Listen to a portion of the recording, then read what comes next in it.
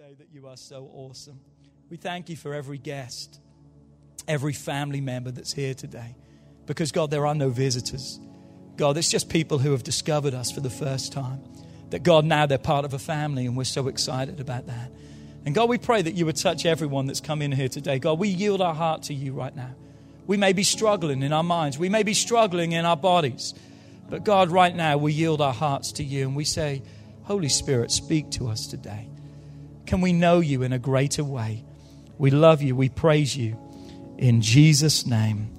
Shout amen in the house. Come on, high five 3 people around you and say, you'll never lose in Jesus. You'll never lose.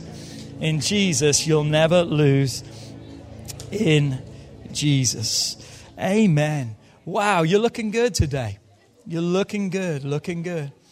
I'm really excited today to begin a new series. If this is your first time to church, you came on a good week. We're beginning a new series. And I just really believe this, again, is such a timely series because of the climate, the culture, the circumstance, the situation that we find ourselves in today. Why? Because as children of God, we are faced almost every day with a dilemma.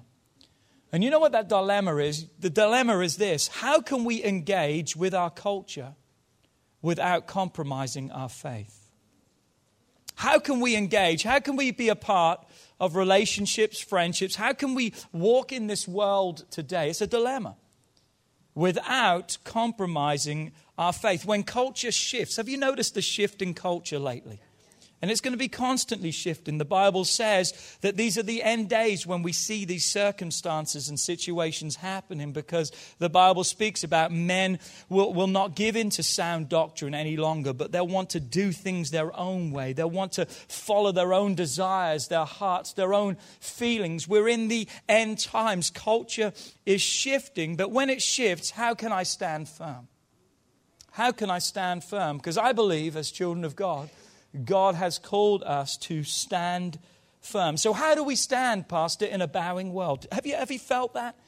That many times you feel exposed because you seem to be the only one that's not laughing at that joke.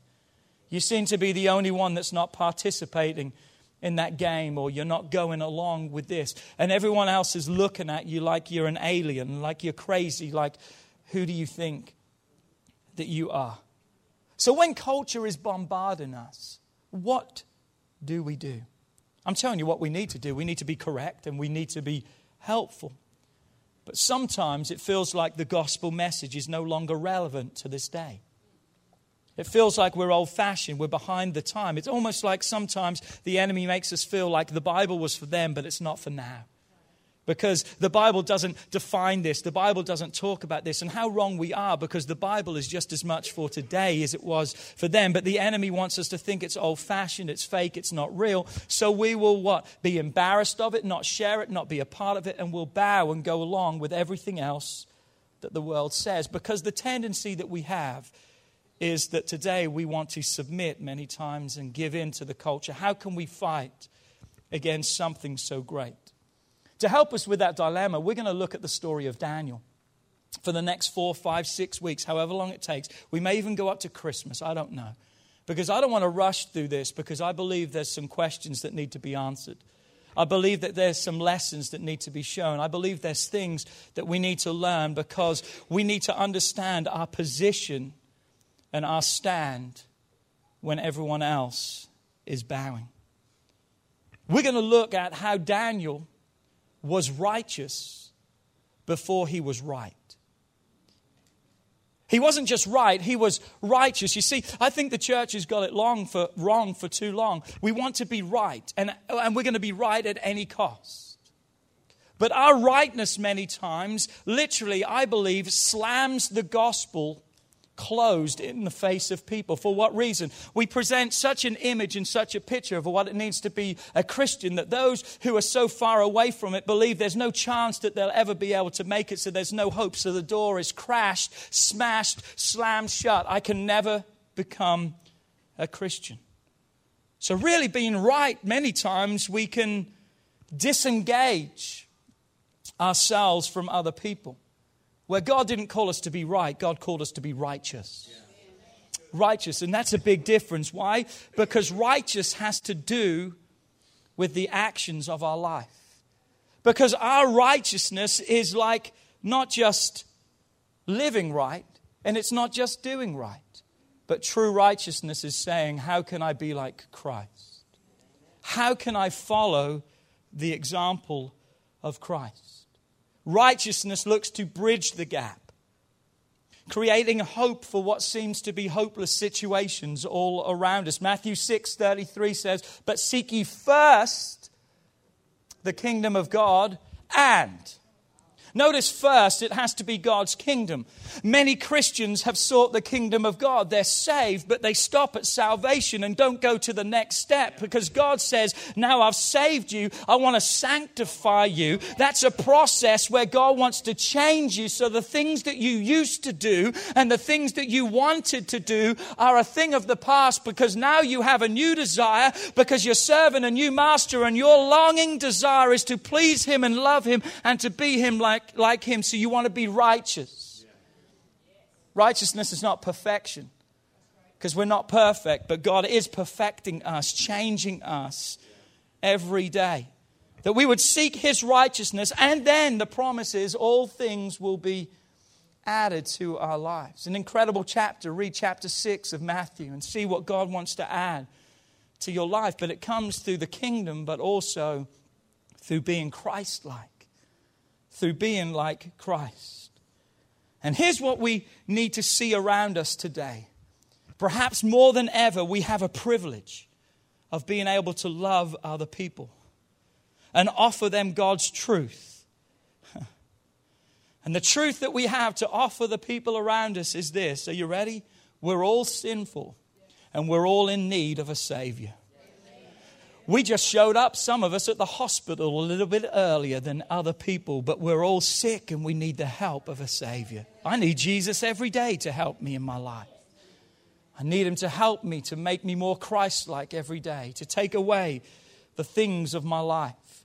And the very reason Jesus came was He came to be a sacrifice, to make it fully possible for us to find hope in a relationship with a holy God.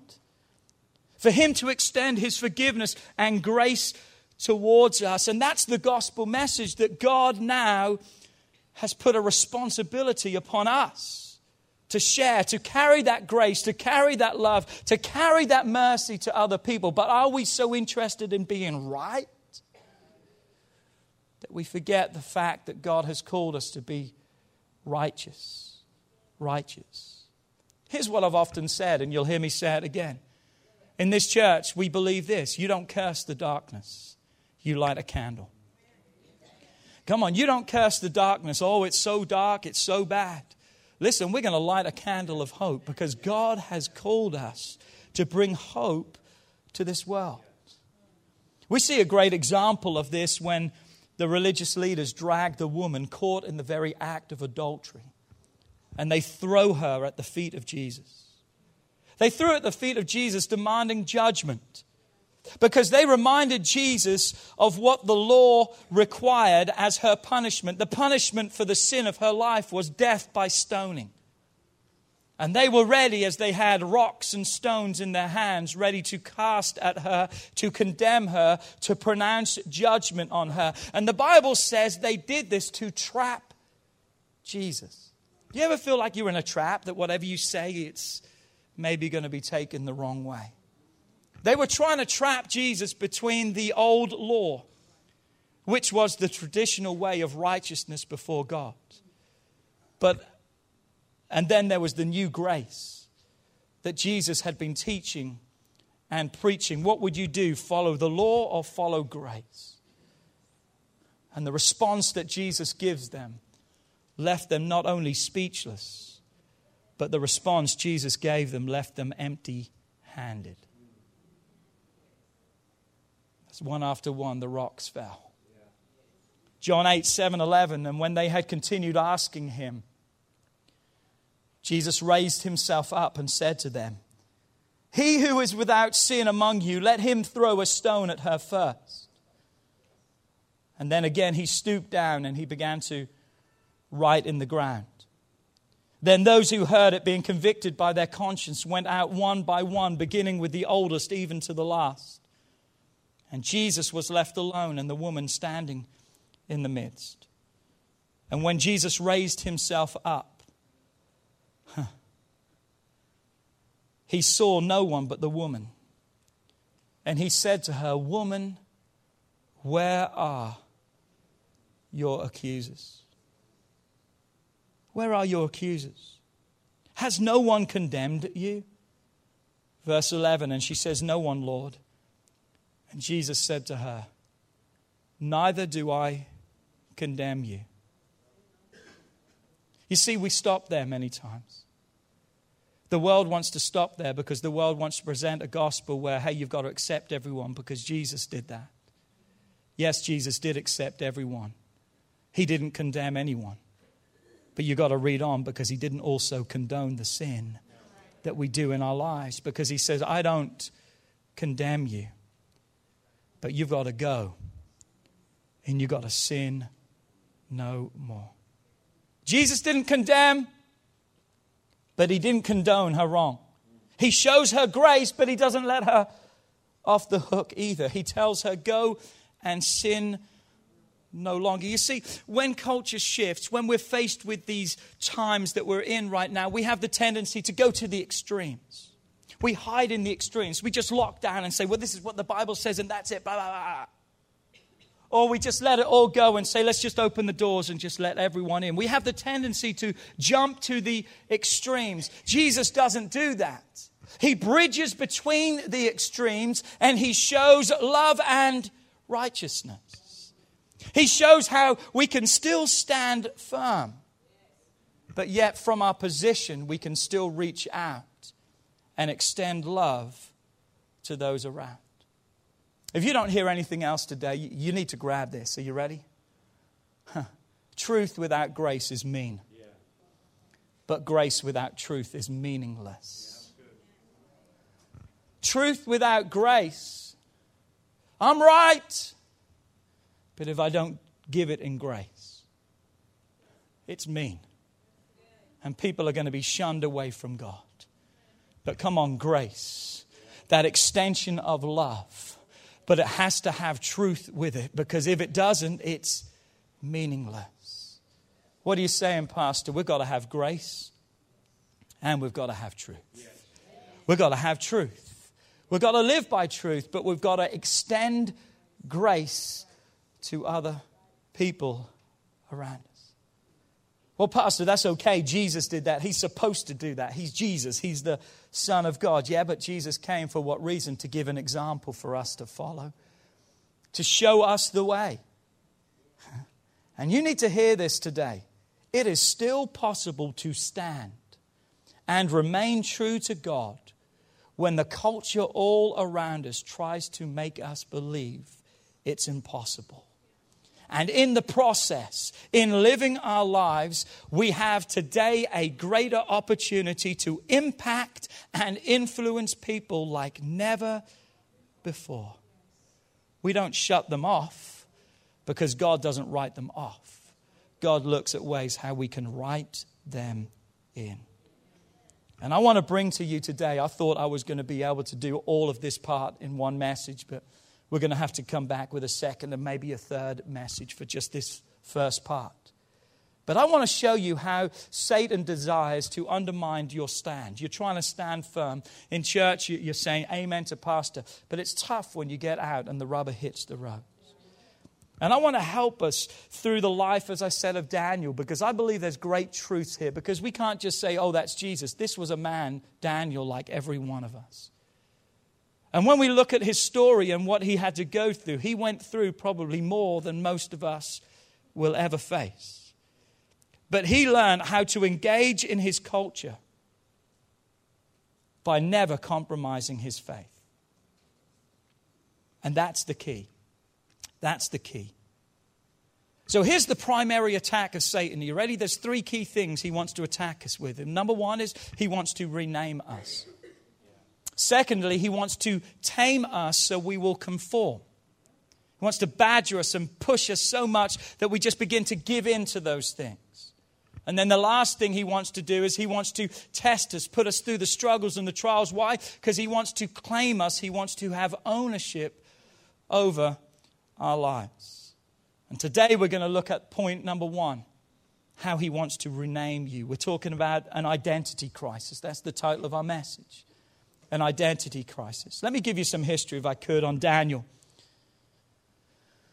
How Daniel and the others were with him had to trust God in one of the most decadent cultures in all of history. Ancient Babylon was one of the most evil cultures there is, probably more evil in some ways than the world that we live in today. So history goes that after King David, the one who had the heart of God, and his son Solomon, Israel as a nation went south in a hurry. Within a few generations, the kingdom was divided. They had the 10 northern kingdoms. They had the 2 southern kingdoms. The northern tribes abandoned their faith and they began to worship false gods. God, as you can imagine, He's not pleased with this. But He sends a warning after warning to try and get them to repent and turn back to Him. But they refused to repent. They refused to turn back. And God allows the Assyrians to conquer them. You can read this in 2 Kings chapter 17. The 2 southern tribes that were left were Judah and Benjamin. They were the tribes where Daniel was raised. That was where he was born. And unfortunately, they soon followed suit. For a short period of time, they remained true to God. But even seeing the results of what happened to the 10 northern kingdoms, it wasn't long before they too forsook God. God again gives them warnings. He sends prophets. He sends voices saying, if you don't turn, trouble is going to come. But there's no repentance. There's no turning back to Him. And now their judgment arises in the form of the Babylonians under the ruler, King Nebuchadnezzar. And after conquering Assyria and Egypt, he now descends on Judah and he conquers and takes the city of Jerusalem. He loots the city. He loots the nation. And he enslaves many of the people. Many which he takes back as exiles, removes them from their homeland and takes them to Babylon. Daniel was one of those. Most people believe that Daniel was probably around about 16 years of age when he was taken into Babylon. It's not looking good for him. It's not looking good for those who have gone with him. But listen. Because he serves God, Daniel never gives up. But he trusts God. What an example for every one of us. As a 16-year-old man, he stands up against the most evil nation and culture perhaps this world in history has ever known. He didn't conform to the demands of the king Nebuchadnezzar and all the pagan customs of Babylon, but neither did he stand up with self-righteousness, judgment, or became defensive. And the Bible tells us for the next 70 years, Daniel faced threatening tests. He saw his friends go into the fiery furnace. He himself had to face a night in a lion's den. But no matter what, through all the cultural shifts around him, he never wavered in his faith. Wow. He never wavered in his faith. Daniel ended up serving 4 emperors of the Babylonian Empire. And finally, Cyrus, the last emperor, granted the Jewish people, of whom Daniel was, freedom so they could return home. You know what that shows to me? That's influence. I said that's influence. That's influence, that one person changed the whole course of history. Because when you stand, you think alone. You're never standing alone when you're in God. Because you're never the minority with God. You're always the majority in God. And through one man, a whole nation is released and freed and allowed to go back home. That's the type of influence that I want to live in my life. But I'm telling you, that type of influence comes at a great cost. I said it comes at a great cost. It comes at a decision that we've got to make Because there's a dilemma, there's a fight, there's a struggle against us. And it's so easy to give in. But it's a lot harder to make a stand. So today I want to talk about the first part of this message. What do we do when the enemy wants to steal your identity? Because that's what he wants to do. The enemy wants to take your identity theft. Why? Because he wants to rename me. Let's just read the story of Daniel, the beginning part of Daniel, verses 1 through 6, some of which I just talked about. In the 3rd year of the reign of Jehoiakim, king of Judah, Nebuchadnezzar, king of Babylon, came to Jerusalem and besieged it. And the Lord gave Jehoiakim, king of Judah, into his hand, with some of the articles of the house of God, which were carried into the land of Shinar, to the house of his gods, and he brought the articles into the treasure house of God. In other words, he's plundering the temple. He's plundering and taking from God and taking those things for himself. Then the king instructed Ashpenaz, the master of the eunuchs, to bring some of the children of Israel and some of the king's descendants and some of the nobles, young men in whom there was no blemish, but good-looking, gifted in all wisdom, possessions, knowledge, and quick to understand, who had ability to serve the king's palace, and to whom they may teach the languages and the literature of the Chaldeans. And the king appointed for them a daily provision of the king's delicacies, and the wine which he drank, and for 3 years of training was laid out for them, so that at the end of that time they may serve the king. 3 years of brainwashing. 3 years of being teaching and taught things completely against his beliefs and what he had been brought up to understand. 3 years. Now from amongst those was the sons of Judah were Daniel, Hananiah, Mishael, and Azariah. From those there was Daniel, Hananiah, Mishael, and Azariah. We've heard of Daniel, most of us, but many of us don't have a clue. Maybe, who's Hananiah? Never heard of him. Who's Mishael? Who's Azariah? You know why we've never heard of them? We really have. But we've never really heard of them in their true identity. Why? Because the enemy steals their identity. Next verse, verse 7. To them, the chief of the eunuchs gave names. To Daniel, he gave the name Belshazzar. To Hananiah, he gave the name Shadrach. To Mishael, he gave the name Meshach. And to Azariah, he gave the name Abednego. The reason why they changed their names was that was a customary thing that they would do. Because as a victor, after conquering a nation and removing them and taking them, as they took those who were exiled and enslaved into their land, they changed their names for this reason, as a sign of ownership. That's not who you are anymore. You now belong to me. I am giving you your name. You are now my possession. I own you. That's exactly what Satan wants to do to every one of us. And unfortunately for many of us, he has and he is.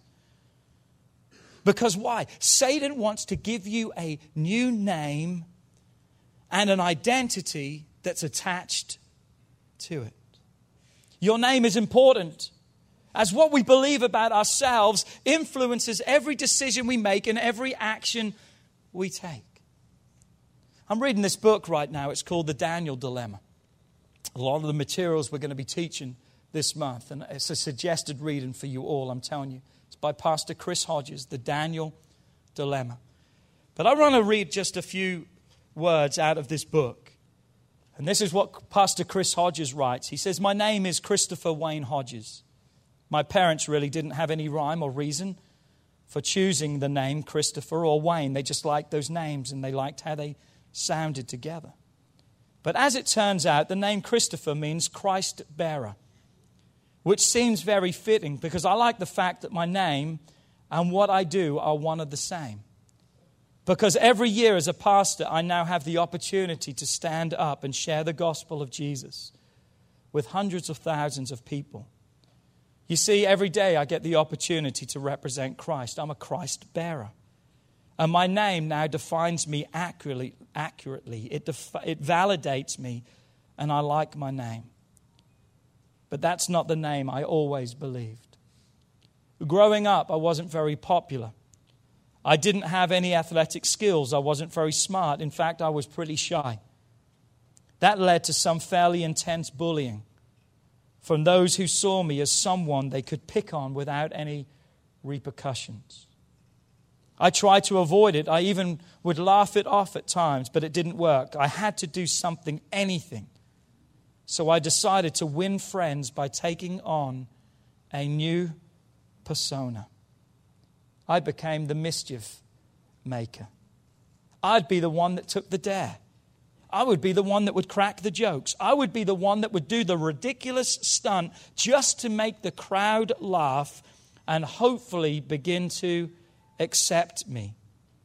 And my strategy seemed to work for a while because I made new friends and I made kids laugh. And yes, I got noticed. But I also began to get into trouble on a regular basis. Basically, listen to this. I was trying to live out a name that wasn't really who I was. It was a name I thought I needed so I could find the acceptance to be liked.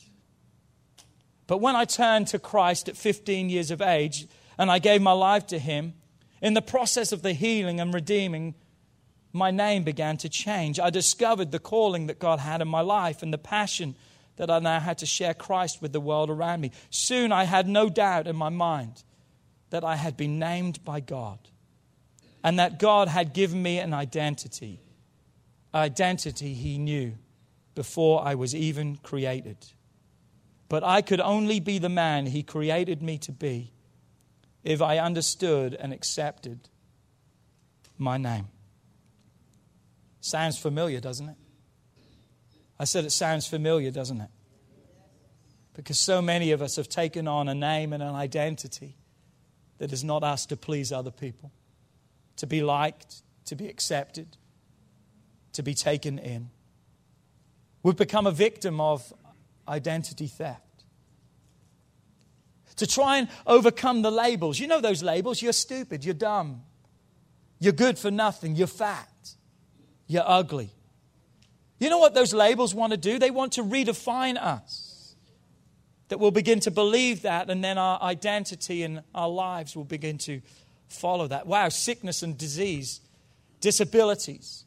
That's another thing that wants to define us. Well, I can't do that. I can't be that. Why? Because of this. It begins to redefine us. Divorce, rejection, betrayal can give us a new name.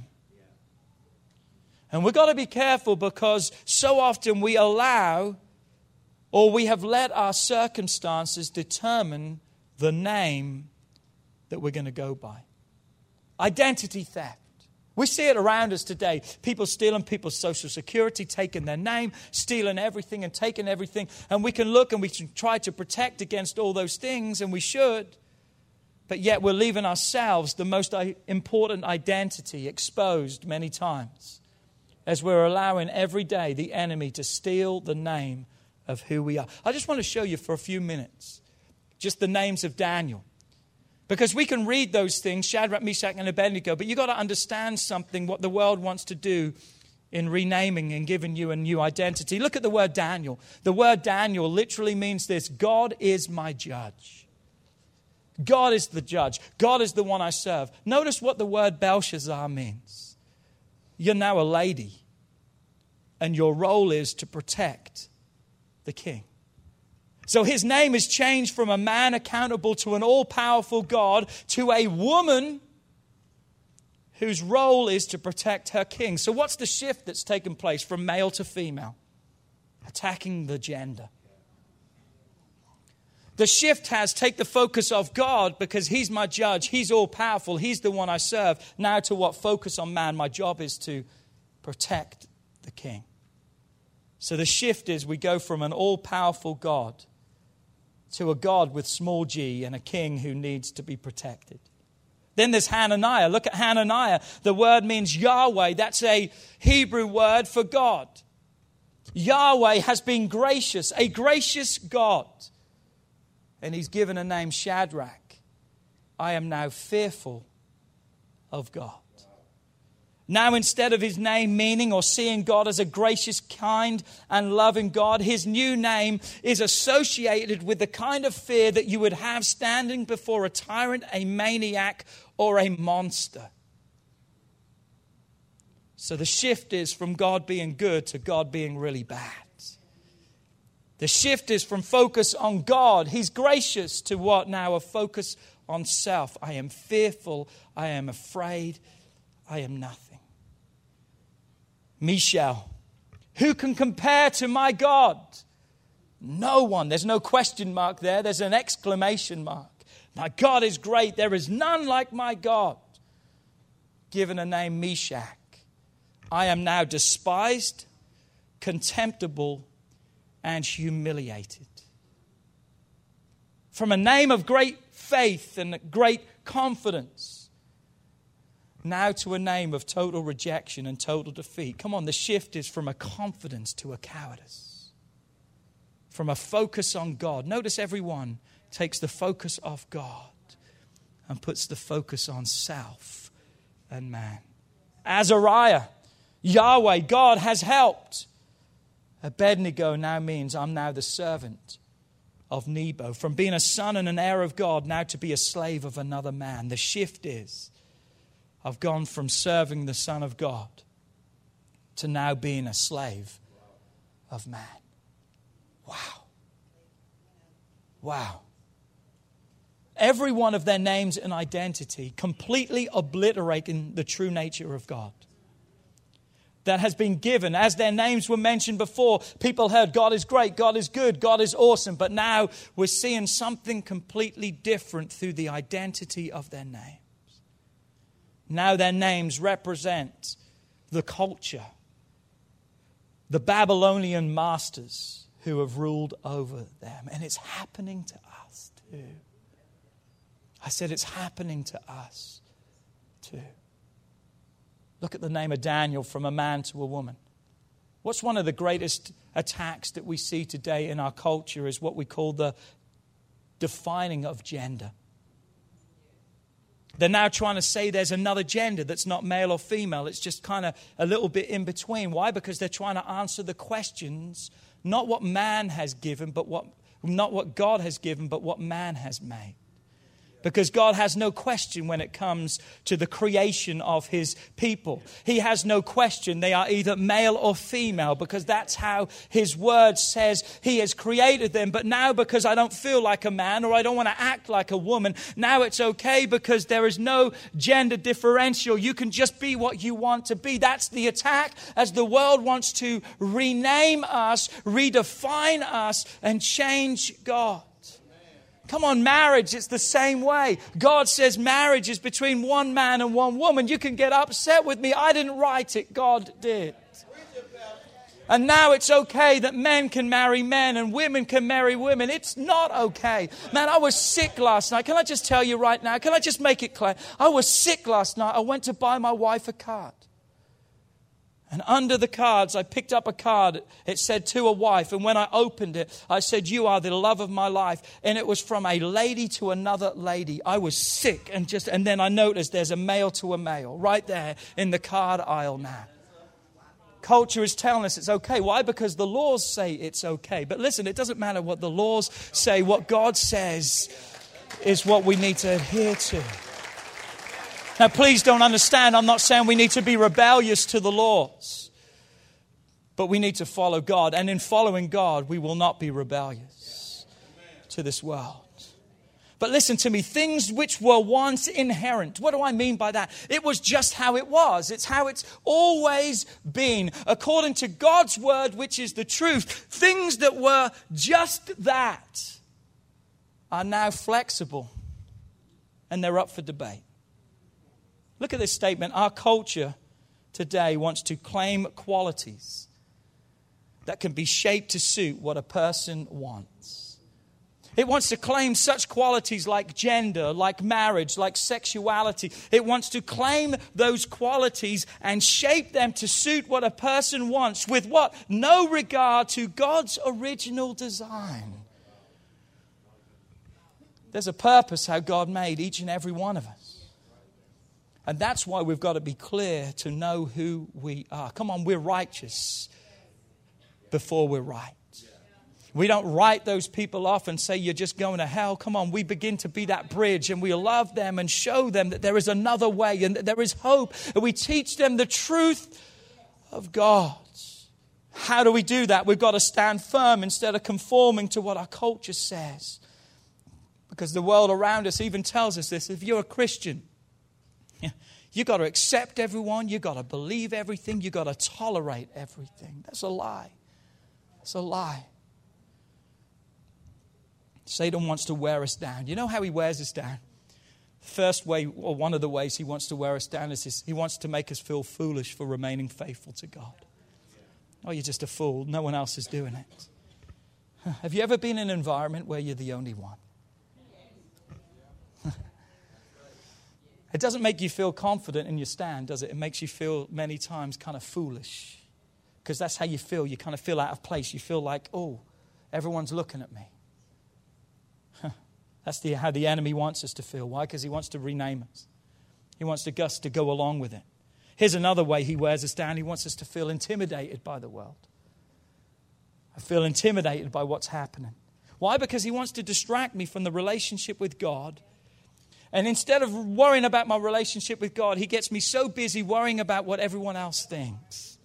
And trying to please everyone. The focus now is I've got to please everyone, because if I'm not pleasing them, how can I be a great Christian? Listen, the cross itself is not a pleasing message. It's a bloody cross. It's not a great picture.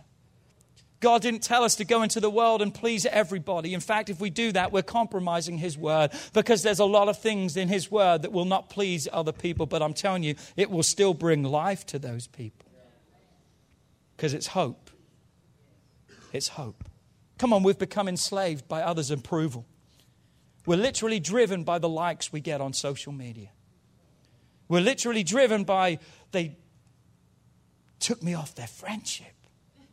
Yesterday I had 533 friends on Facebook, and today I've got 532. Who doesn't like me anymore? Come on, you laugh about it, but you know people have apps to find out who unfriended them. I don't understand that. For what point? I mean, for goodness sake. And it's everyone's prerogative to like and dislike and unfriend and friend, because that's how it is. But people allow their identity to be shaped by that. Come on, the positive comments. Come on, keep them coming. And oh, I feel good. It's the approval factor. Oh, I like it when people retweet my tweets. That means I'm saying something good. Feeling good, feeling good.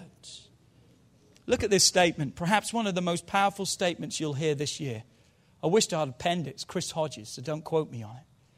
Our identity shifts when we value those looking at the art more than the artist. What? Our identity shifts when we value those who are commenting, looking, critiquing, picking at, belittling. I don't like that about you, and I don't like that. Come on, the artist made no mistakes when he made you. He made man, male and female. He made no mistakes. He made marriage between a man and a woman. He makes no mistakes, but the problem is when we look at the art instead of the artist. Listen to me, when culture shifts, I've got to end this message. When culture shifts, and it has and it will, we need to know who we are. Come on. We need to know who we are. And you know how I know it helps me? By knowing who I am. I've first got to remind myself whose I am. Come on, I'm God's kid.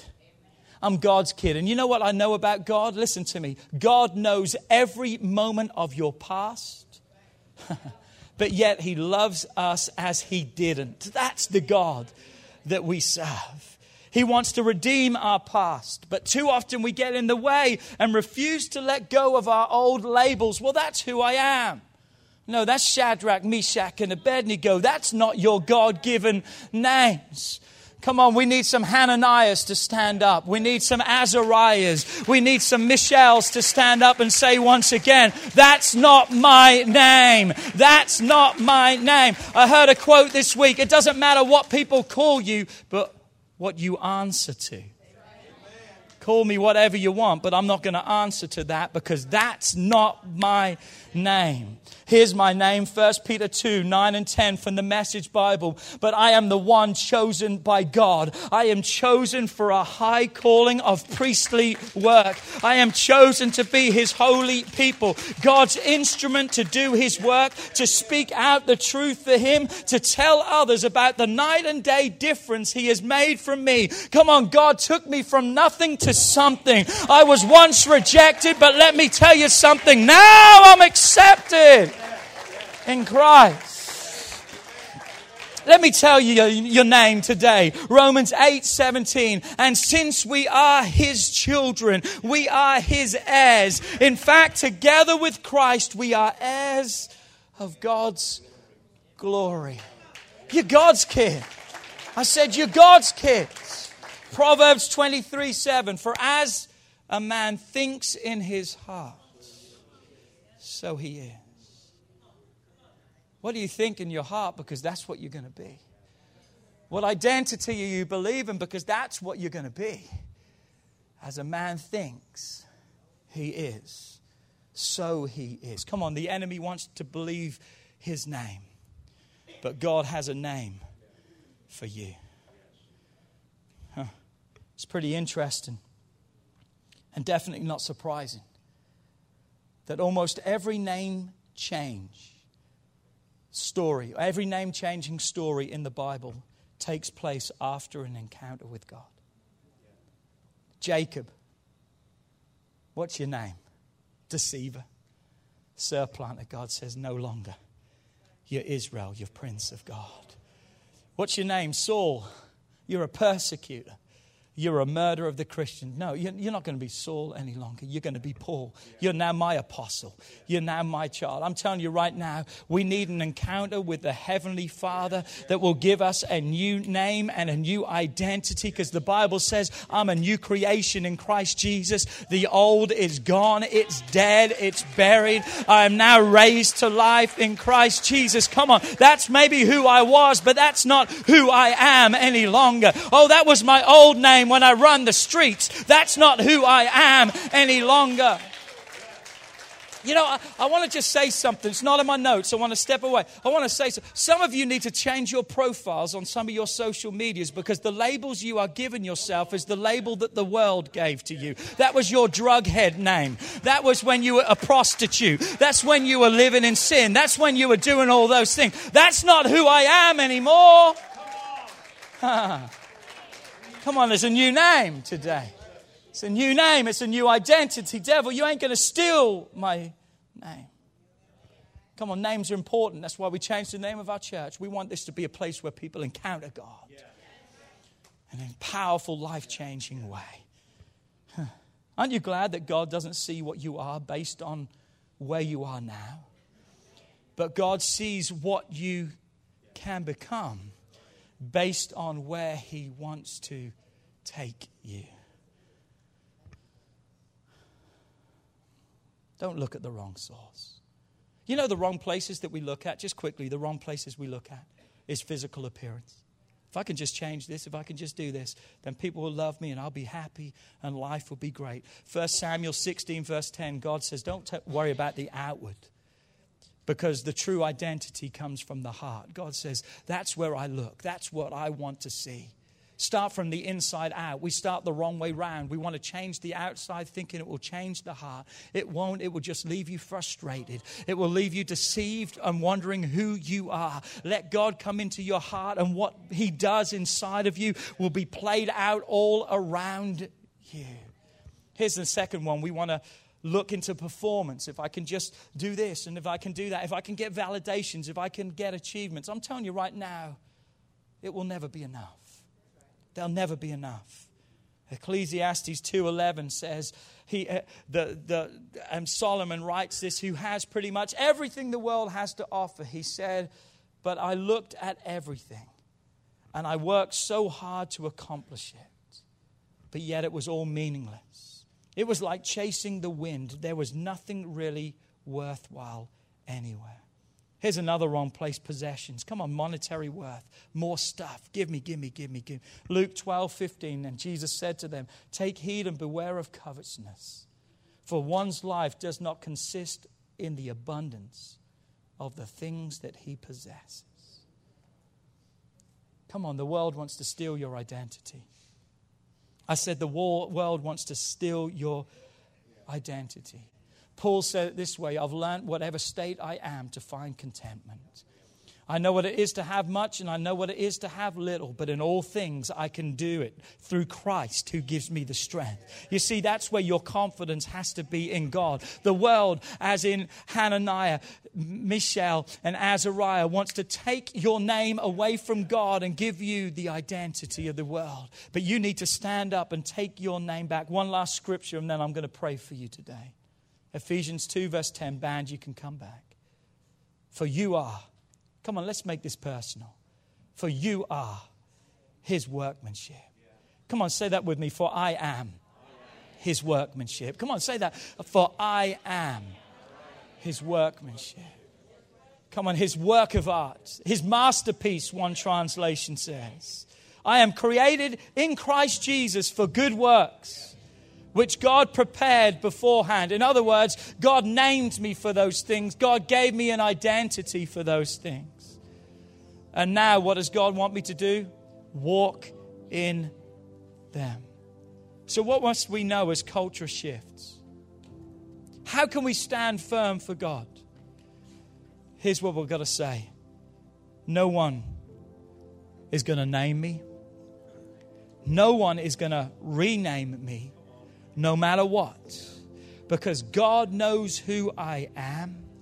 And I want to know through God who I am. Why? Because I want to help tell other people who they are in Christ Jesus. Would you bow your heads all over this place? Standing firm.